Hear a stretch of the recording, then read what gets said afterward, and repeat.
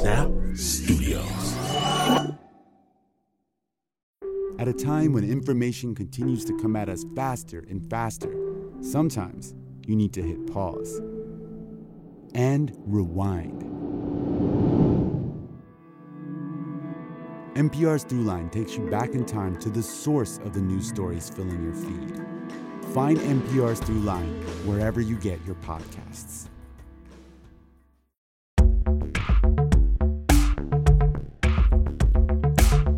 Growing up, I marveled at the kids in high school who insisted on standing out.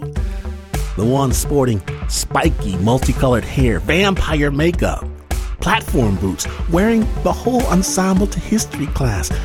They rejected the social order, even as I tried so desperately to work myself into it. Me casting about like a new arrival from a different country because basically, for all intents and purposes, I was foreign. My home, my church, the places where my family spent the majority of our time was a land apart from high school, where not only did our apostle, Herbert W. Armstrong, routinely speak to the Lord God of the universe, the Lord God of the universe spoke back. Every week in services, we learned the end times were nigh. In our secret world, devils were cast out of sinners and healings were performed in the name of Jesus with an anointing cloth and holy olive oil. Come out, spirit of cancer.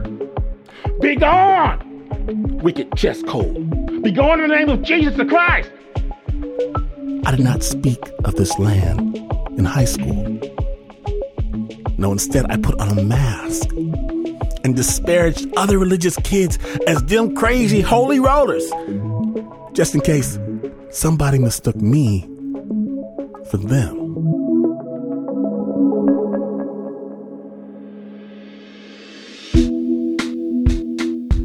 Well, today in Snap Judgment, I'm going to ask you to put on a very different type of mask.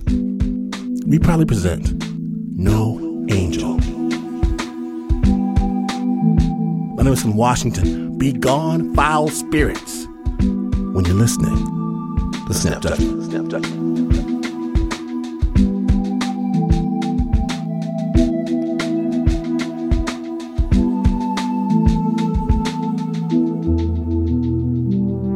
Now, there are lots of places that good, law-abiding people don't get to see, and today we're going into several of them.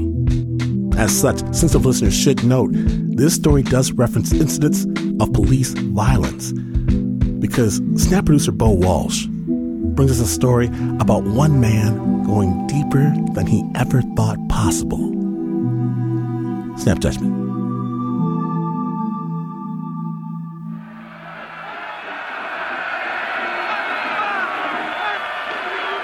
Sets up to throw a quick one, gets it away, and it's caught. Great catch by Jay Dobbins. Goes down the pipe, big play, gets it completed.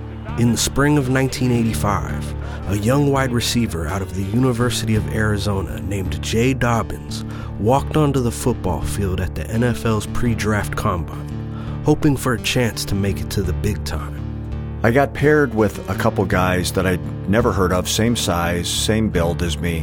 One guy was from Kutztown State, which I'd never heard of. There was another guy from a small school in Mississippi. So we start running around during these drills. And 10 minutes into the workout, I realized I wasn't going to be a professional football player. I couldn't do what these guys could do. I wasn't as athletic. I couldn't run as fast. I couldn't jump as high. I wasn't as skilled. And I was like, man, I never heard of these dudes, and I can't keep up with them. How am I ever going to make it in the league? Well, as it turned out, the kid from Kutztown State was a player named Andre Reed, who went on to play 15 years in the NFL for the Buffalo Bills, was on all their Super Bowl teams, is in the Hall of Fame now. And the kid from the small school in Mississippi went to Mississippi Valley State. It was Jerry Rice, arguably the greatest football player to ever put on a helmet and shoulder pads. In college, Jay had gotten used to crowds screaming for him, and was addicted to the adrenaline rush. But now, with his NFL dreams crushed, he didn't have a plan B. The television show, Miami Vice, had become very popular. We had never seen a cop show like that. Everything had been uniformed policemen and detectives responding to crime scenes. And then Miami Vice shows up, and it's this undercover world, and Sonny Crockett's wearing a Hugo Boss suit, and he's driving a Lamborghini around South Beach, and he's meeting with these drug kingpins, and there's tons of cocaine on the table, and he's got models bringing him mojitos at mansions. And I was like, man, you know what, I can do that. I think I can do that. This is super interesting. It's super challenging. And so, in kind of a hokey way, I was actually inspired into law enforcement by Hollywood and by the vision that Hollywood had created for me of what a life in undercover might be. Jay was 26 years old when he was hired by ATF, the Bureau of Alcohol, Tobacco, and Firearms.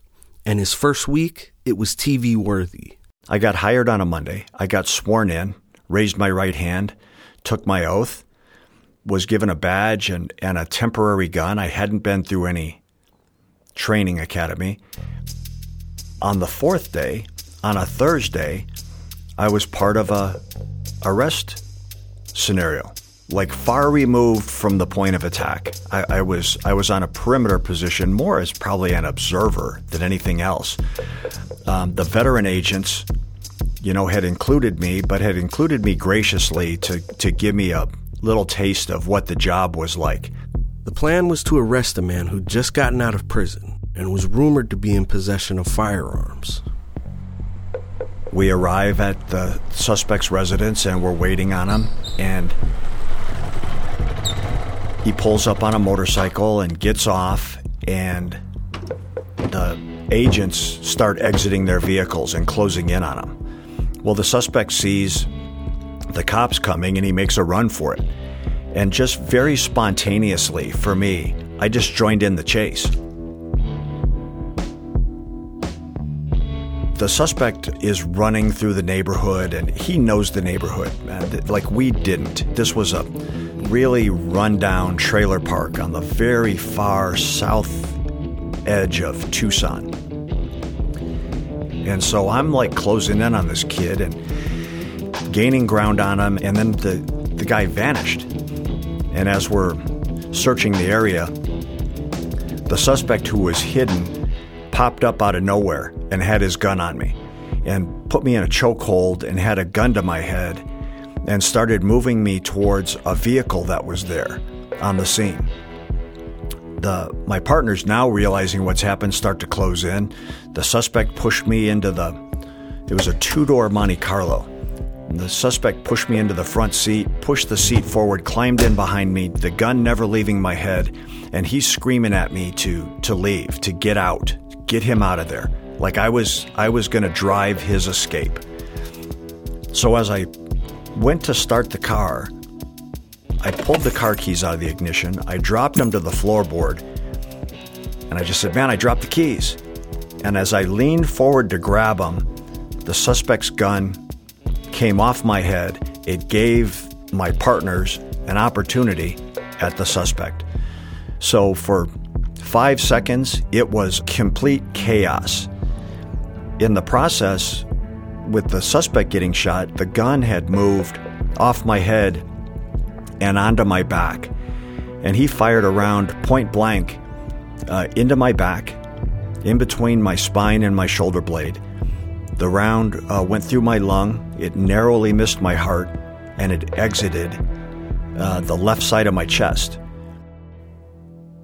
Get out of the car, I fall to the ground, and after 4 days on the job, I was laying in the dirt and the dog shit of this trailer park, bleeding to death. That event was both a blessing and a curse. The blessing, obviously, is that I survived it.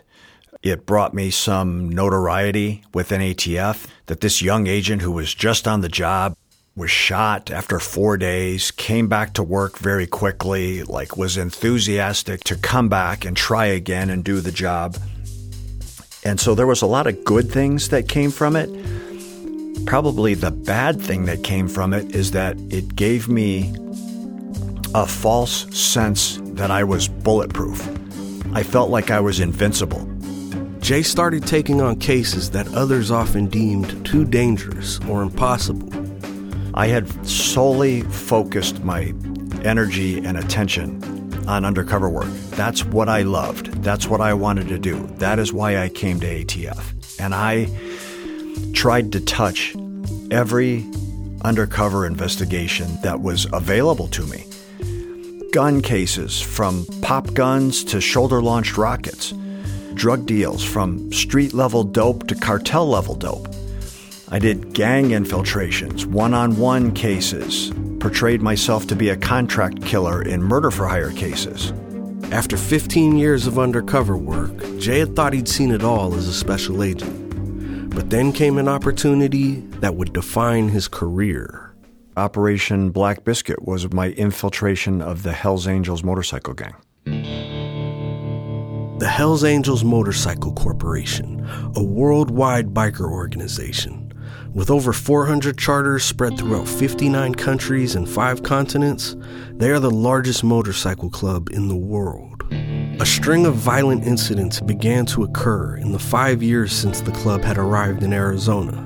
Jay Dobyns and ATF wanted to build a case to prove that the Angels were a criminal organization, indictable under RICO, the Racketeer Influenced and Corrupt Organizations Act. In Arizona and in the West Coast, the Hells Angels were operating with impunity. The plan was to be side by side with the Hells Angels, to get next to them, to try to figure out who was ordering the violence within the Hells Angels, who was executing the violence within the Angels. At the beginning of Jay's career, deceiving people while undercover had made him uneasy. But over time, lying and misrepresenting himself to suspects simply became what he did to do his job well. And sometimes, creating a persona for Jay was too easy. Jaybird Davis was actually very close to who I am. Maybe actually too close at times. I was nicknamed Jaybird as a kid.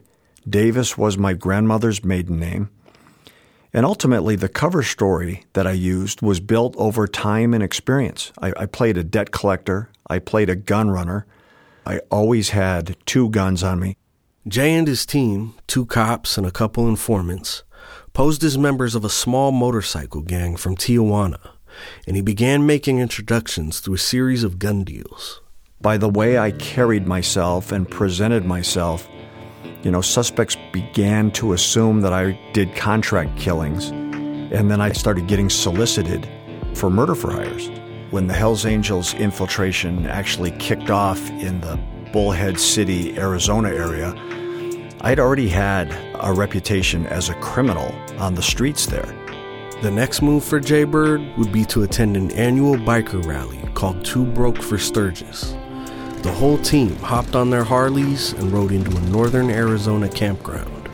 Man, it was a big event. Tents and vendors and music, and we were turning a lot of heads. Like, people hadn't seen us. They were very familiar with each other. They were very unfamiliar with us. Like, who are these dudes? Like, where did they show up at? The Hells Angels had a tent, and they had their own isolated area within the party, and a lot of people, most of the people, were intimidated to even approach. Like, man, you didn't go into there. You were walking into the Lion's Den to go around and socialize and approach the Hells Angels, under their tent, under their banner. A Hells Angel member came up and said, Bad Bob wants to invite you over to the Mesa Clubhouse. And we were being a little bit coy, like, okay, thank you, we'll see. And then he corrected his invitation. He goes, you need to understand something. It's not an invitation, it's an order. Bad Bob was the president of the Hells Angels Mesa Charter. He had influence. He was a shot caller. If we were going to operate, the first pass, the first check was going to be through Bad Bob.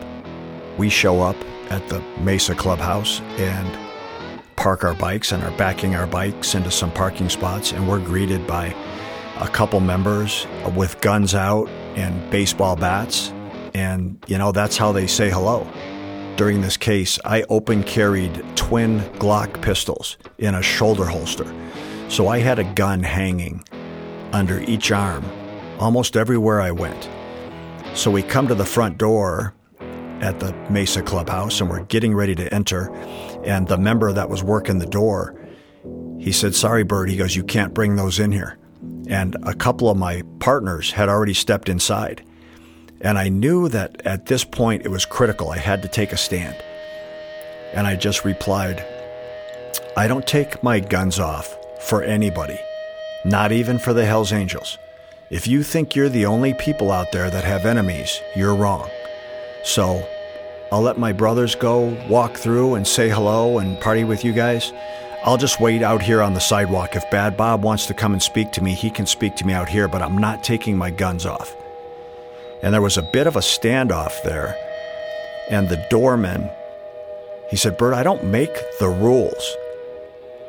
And we're just kind of eyeballing each other toe to toe, neither side willing to give in. And then Bad Bob appeared. And he said, "I do make the rules. Come on in." And he put his arm over my shoulder and brought me in the clubhouse. Just the way he walked us around his clubhouse, like his sense of pride in that gang, like there was no fake in it. It was entirely sincere. There were trophies and banners and pictures that documented the Hells Angels' history and their heroes. Bob said, "I know you guys are running guns. I know you're taking guns south. I know you're involved in the criminal underworld. I just need to know what's going on.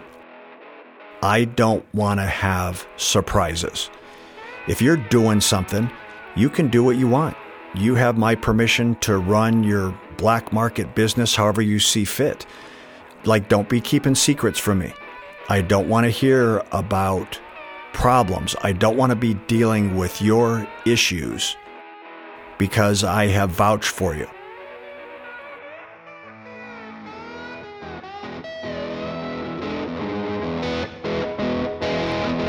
Jay Bird's got one foot in the door, but will his cover story stick? Stay tuned.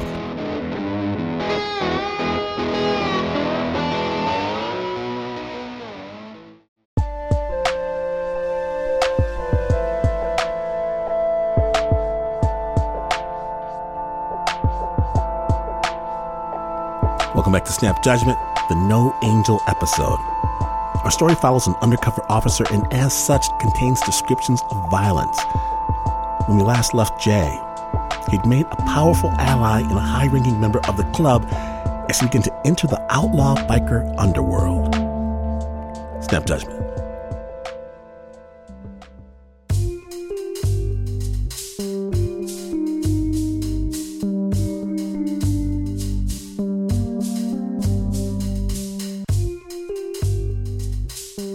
Bad Bob was vouching for us.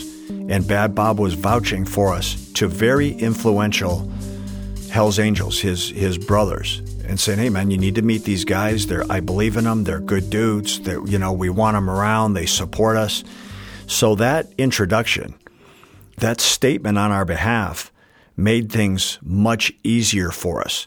We would go and introduce ourselves to new people, to new members, and they'd be like, "Man, I know who you are, man. I heard about you, man. Welcome. Come on, let's go have a beer."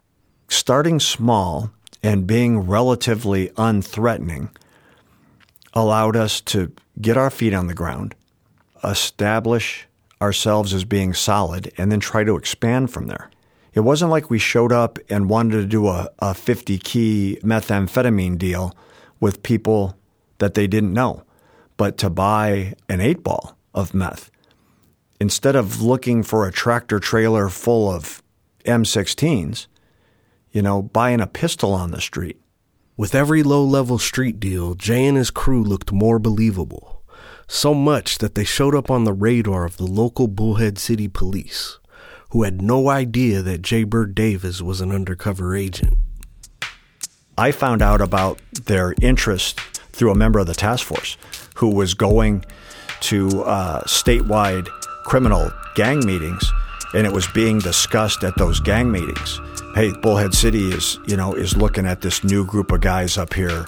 He came back with a flyer that just basically said, like, beware, these guys are armed and dangerous.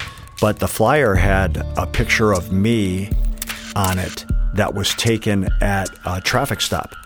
Now, we knew we had to be careful. We knew that Bullhead was on us, but we also knew, like, hey, even the cops are buying this. In just a few months of Operation Black Biscuit, Jay had gotten in quicker and deeper than he thought possible, and evidence was piling up to build the case. We were getting guns, we were getting drugs, we were getting explosives, we were getting contraband. The gun runner role was beautiful in that it let me come back to someone who I'd purchased a gun from and ask for more and ask for volume and try to find guns that maybe someone needed to ditch or get rid of, whether it be stolen or it had been used in a crime or it had been used in a homicide. Jay was working 70-hour weeks, living out of an undercover house in Bullhead City. 5 hours away in Tucson, he had a wife and 2 children.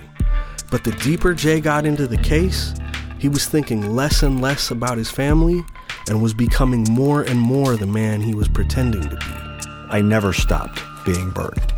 I didn't turn it off when I came home and then turn it back on when I got back on the streets. I wasn't Jay Dobyns' husband, father, friend on Saturdays and Sundays, and then Monday through Friday was this smoking and joking gangster. I just didn't do a good job of separating those two different lifestyles. I had been, in role and with the gangsters for, an extended period of time, probably a couple months. And I came home and I was in my street role. And my wife pulled me aside and she said, "You are not allowed to be gone for an extended period of time and then walk in this house and treat me and your kids like we're street people." In my self-defense at that time, I told her, I said, "I am not a light switch. I can't turn this on and off. I have to be all in." People that dabble in this, people who are not entirely committed, end up dead. I'm not a light switch. And then her response was, "I understand that, but when you're around me and when you're around our kids and you come to this house, you better install a dimmer switch and dial that attitude down. And if you can't, don't come back." I would come home and do the bare minimum that I had to do to keep my family running. I'd pay the bills, pat the kids on the head, have a cup of coffee with my wife. But in my heart, in the back of my head, I didn't want to be there. I wanted to be out with the gangsters. I wanted to be smoking and joking. The danger and the violence and the intensity of that world had become my heroin. I needed that fix.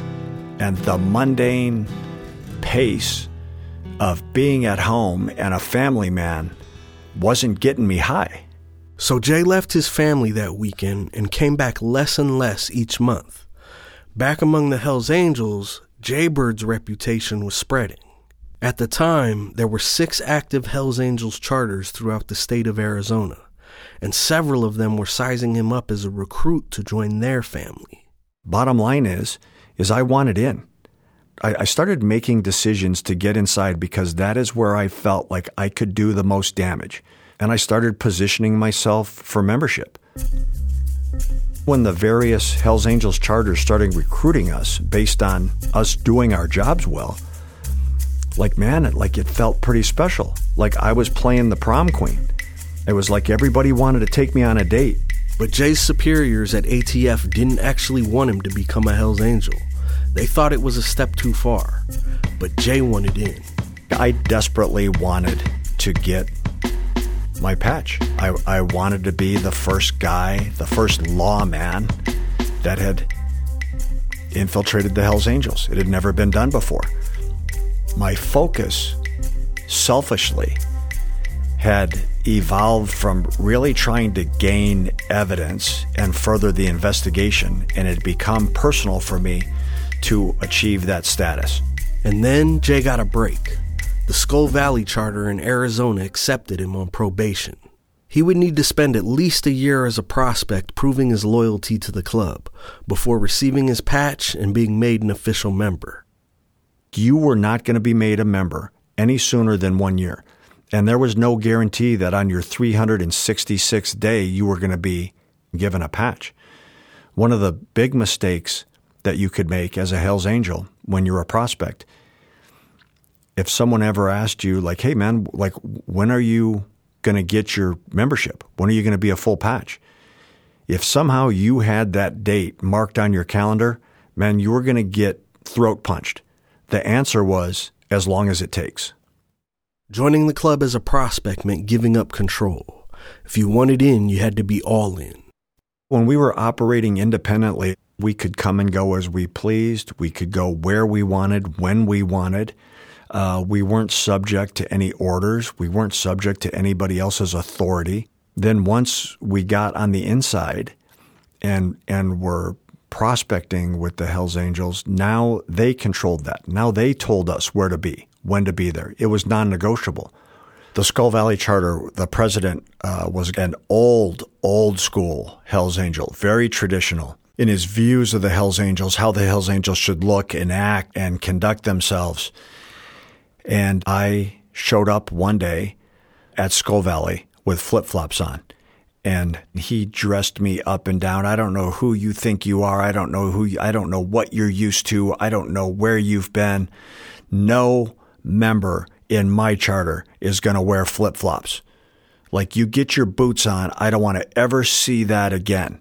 We are not the West Coast California Hells Angels. We are the Skull Valley Hells Angels, and we are going to look it and we are going to act the part. But Jay never really loved riding a motorcycle. And now he was going on 300-mile rides across the desert. What I really thought is, when I die in this case, I'm going to die hitting a telephone pole on my motorcycle at 100 miles an hour. They only know full throttle. So when you're riding with them, and you're riding in a pack, at times when they do it right, it's beautiful, it's orchestrated, it's high speed, 80, 90, 100 miles an hour, 18 inches apart. It's beautiful to watch. It's beautiful to be a part of. In essence, they're the Blue Angels on motorcycles.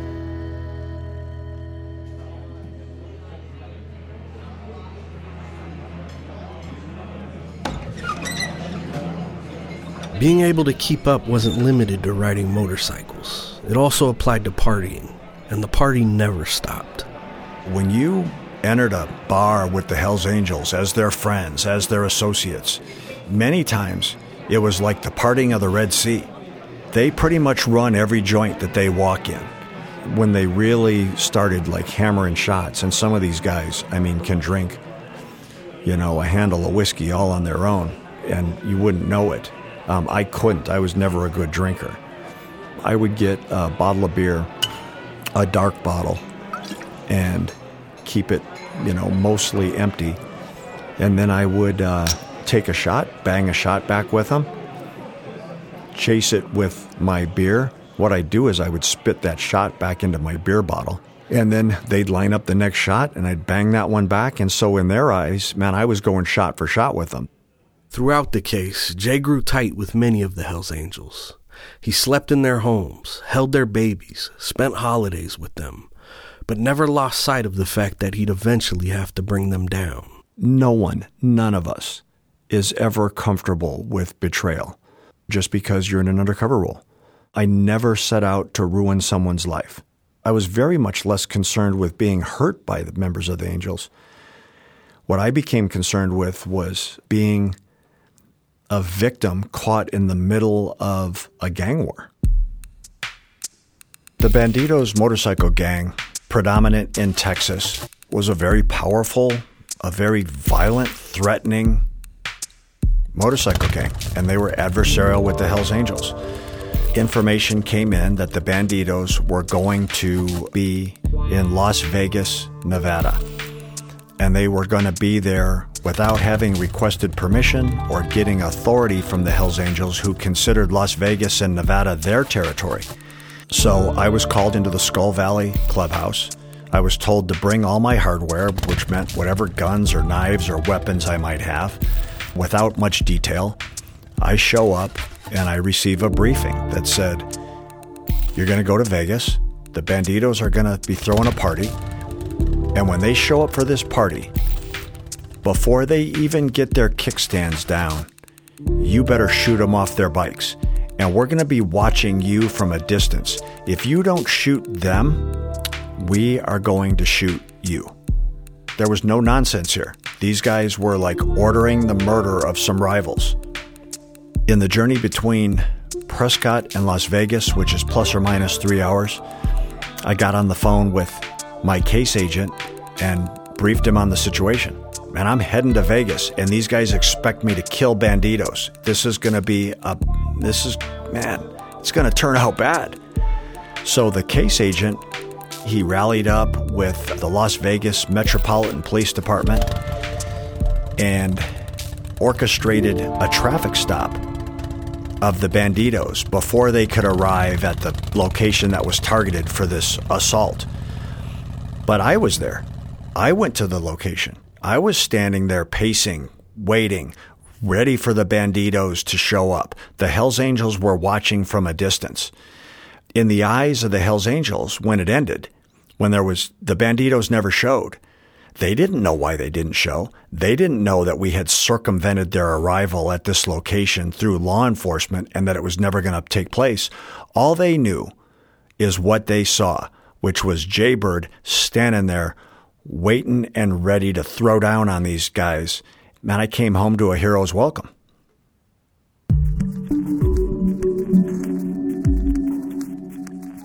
After the break, can Jay avoid becoming the very thing he's trying to stop? Stay tuned.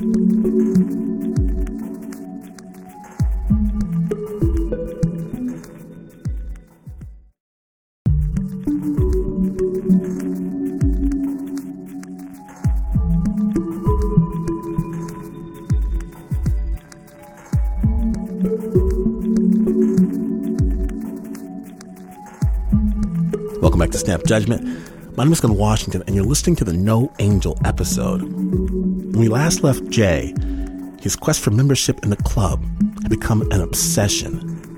And sensitive listeners, Jay's story does contain graphic imagery and descriptions of violence, but his real struggle is trying to maintain two lives: his made-up biker persona and his real life as husband and father.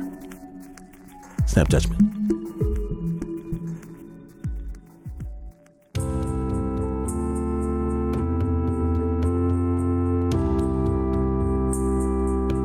My son, who was a little boy at the time, for years, I would come home from operations, and when I was ready to turn around and get back to work, he would run out in the yard and he would grab a rock.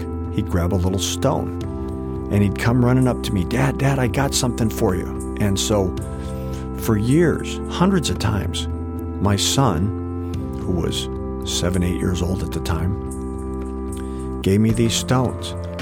And man, I kept at least one with me at all times. I had one in my pocket. They were in the saddlebags of my motorcycle. They were in my undercover car. They were in my undercover house.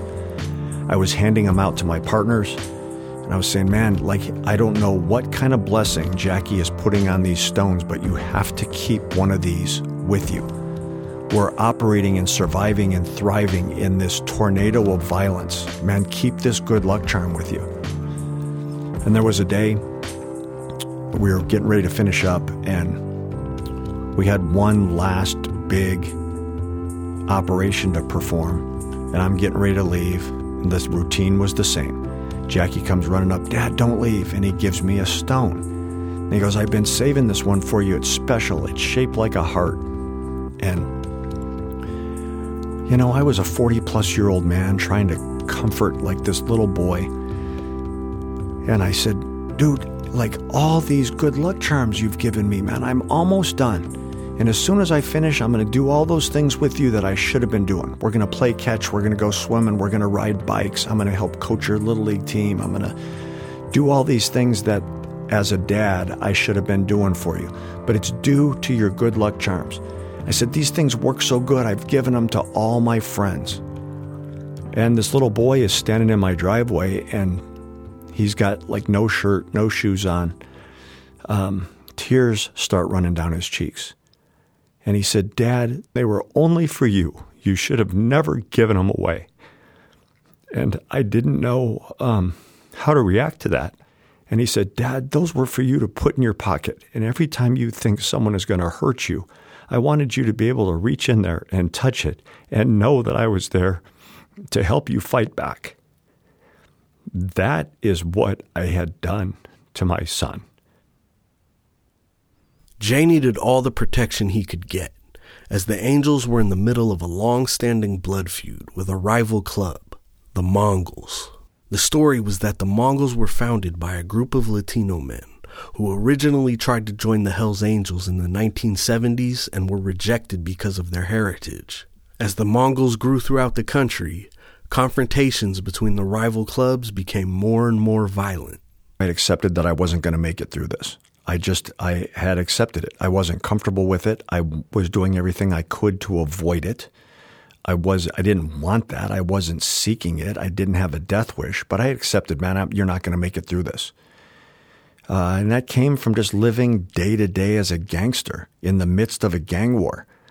8 or 10 people I knew on one level or another were murdered during this time frame. I figured my day was coming. Is it coming from a bullet? Is it coming from a bike crash? Is it coming from a beating because there's a crack in my story? I knew it was coming. I just didn't know where from. Jay's superiors at the ATF could see how close he was to cracking the case, but also the danger he was in.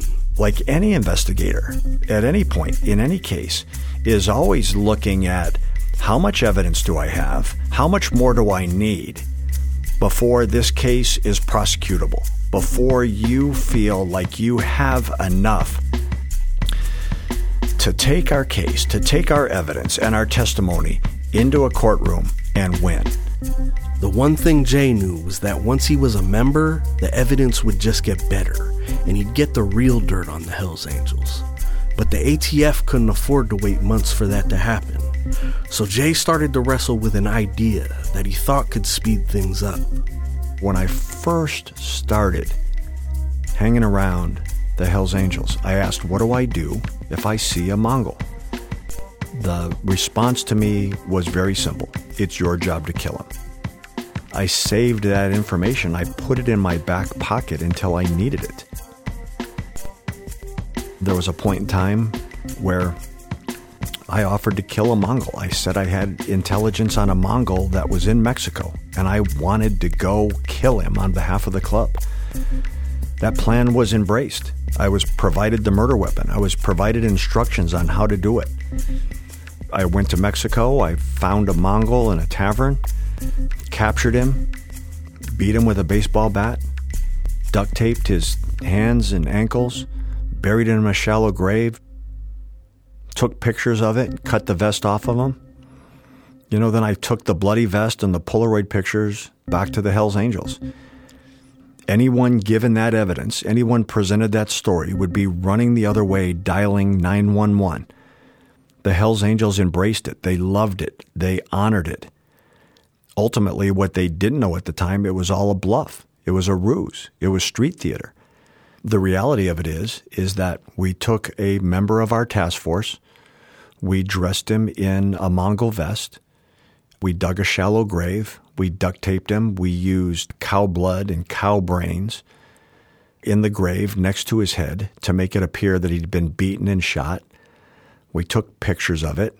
We used a homicide detective who was very familiar with crime scenes and made sure that it looked appropriate, that it wasn't overdone or underdone.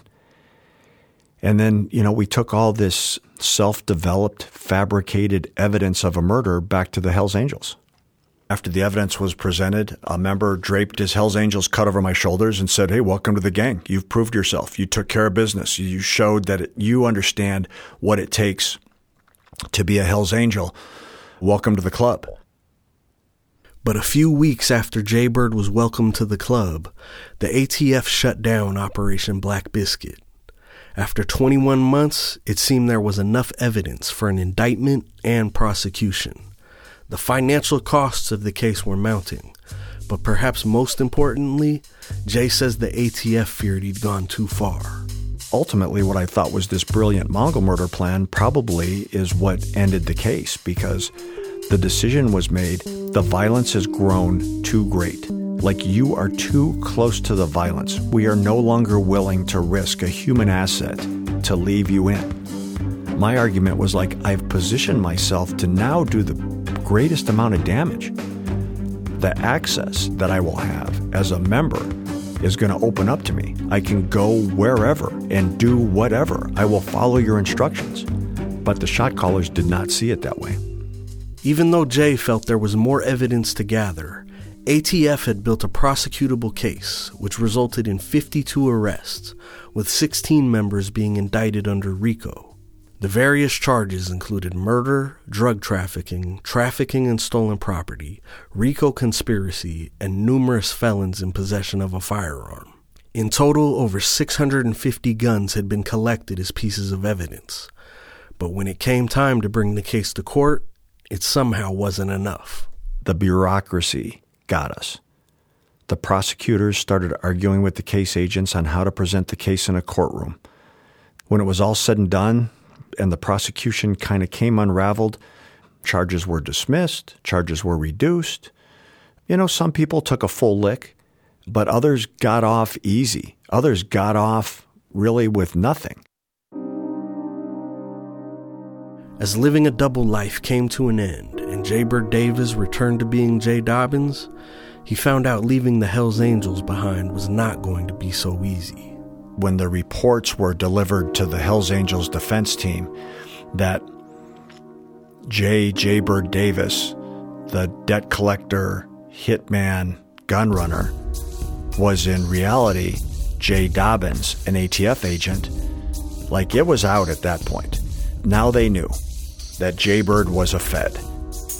I was continuing to work undercover. I was out at a bar one night with another undercover agent, and I ran into one of the Hells Angel defendants. And then the Hells Angel proceeded to say, "We know where you live. We followed you. We know who you are. We know where your kids go to school." He said, "I know you love that little boy. Someday you're going to wait for him to get off the school bus, and he's not gonna." He said, "You are going to spend the rest of your life running from the Hells Angels." Jay packed up his entire family and relocated to California. But when his location was exposed, he had to move again. There were murder contracts placed on me. The contracts had been farmed out to the Aryan Brotherhood, to the MS-13, to a street gang in Los Angeles. The threats and the intelligence around them were deemed as credible. They were verified. My complaint is that ATF didn't pursue an investigation of them. You have to chase these into the ground. You have to be detectives and figure this out. And my agency didn't want anything to do with that. Jay and his family moved 16 times over the next 5 years. Then on August 10th of 2008, in a Tucson, Arizona suburb, during the middle of the night while his family was asleep, their home was set on fire. My house was attacked by arsonists. It was burned to the ground. A real-time threat had actually taken place, and I thought to myself, now they have to react. Now they have to deal with this. And I was wrong. They didn't. That ultimate abandonment and betrayal that I felt, which stung so hard in the beginning. Now, when I look back on it, I'm like, you know what, Jay? You had that coming. You created such bad karma for yourself. I was so angry that my agency had abandoned and betrayed me. And then I looked at myself very hard and I said, dude, you abandoned and betrayed your own family.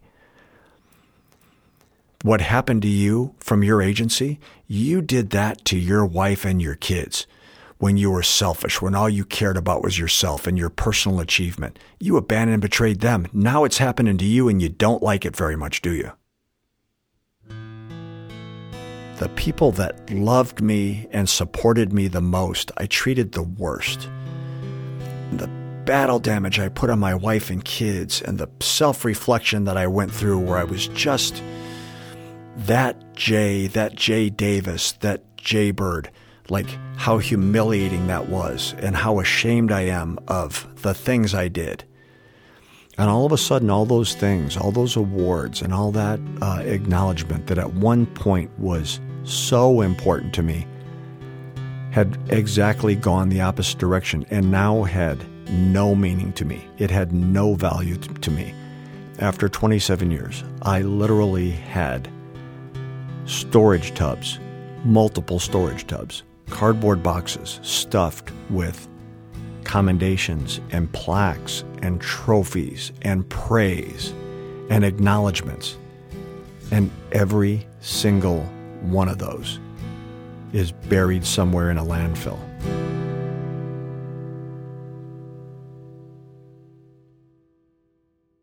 I had no problem loading them in a garbage truck, knowing that they were going to be buried in a landfill. That's where I wanted them. I wanted them buried and gone and never to be seen again.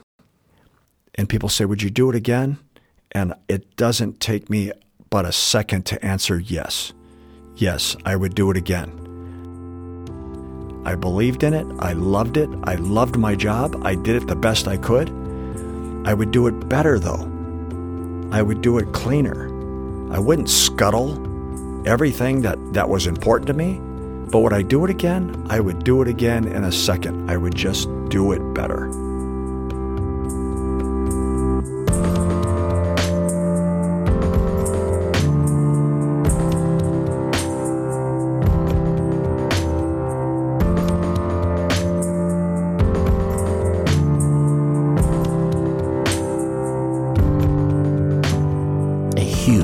Thank you to Jay Dobyns for sharing his story at the Snap.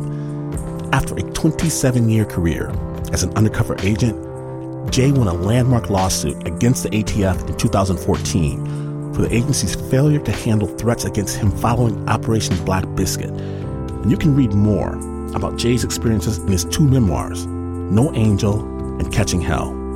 We'll have links on our website, snapjudgment.org. Special thanks to George Christie and the Hells Angels Motorcycle Club did not respond to requests for comment on this story. The original score for this piece was by Dirk Schwartzoff. It was produced by Bo Walsh.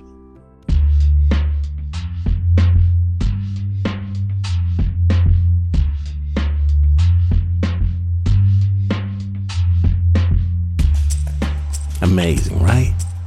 And you already know the power of Snap storytelling, but others, people you love and care about, might not be so fortunate. What can you do to help? Well, what you can do is take their phone device, snatch it from their fingers, and even while they scream, subscribe them to the incredible Snap Judgment podcast. Bada bing, bada boom. You've just given the gift of story. Is there any other better present? I don't think so. More narrative journeys than you can shake a stick at. snapjudgment.org. Snap is brought to you by the team that can live undercover for years and you would never suspect anything. Except for the producer, Mr. Mark Ristich. The bunny slippers are a sure giveaway.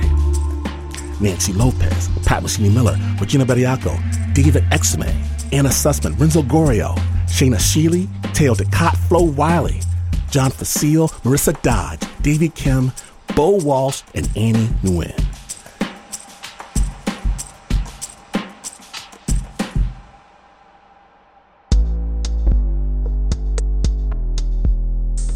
Wow, this is not the news. No way is this the news. In fact, you get the free first Thursday of the month chocolate sundae from the Dairy King.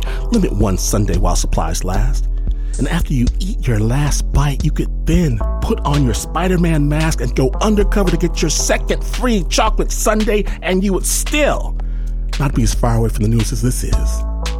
But this is P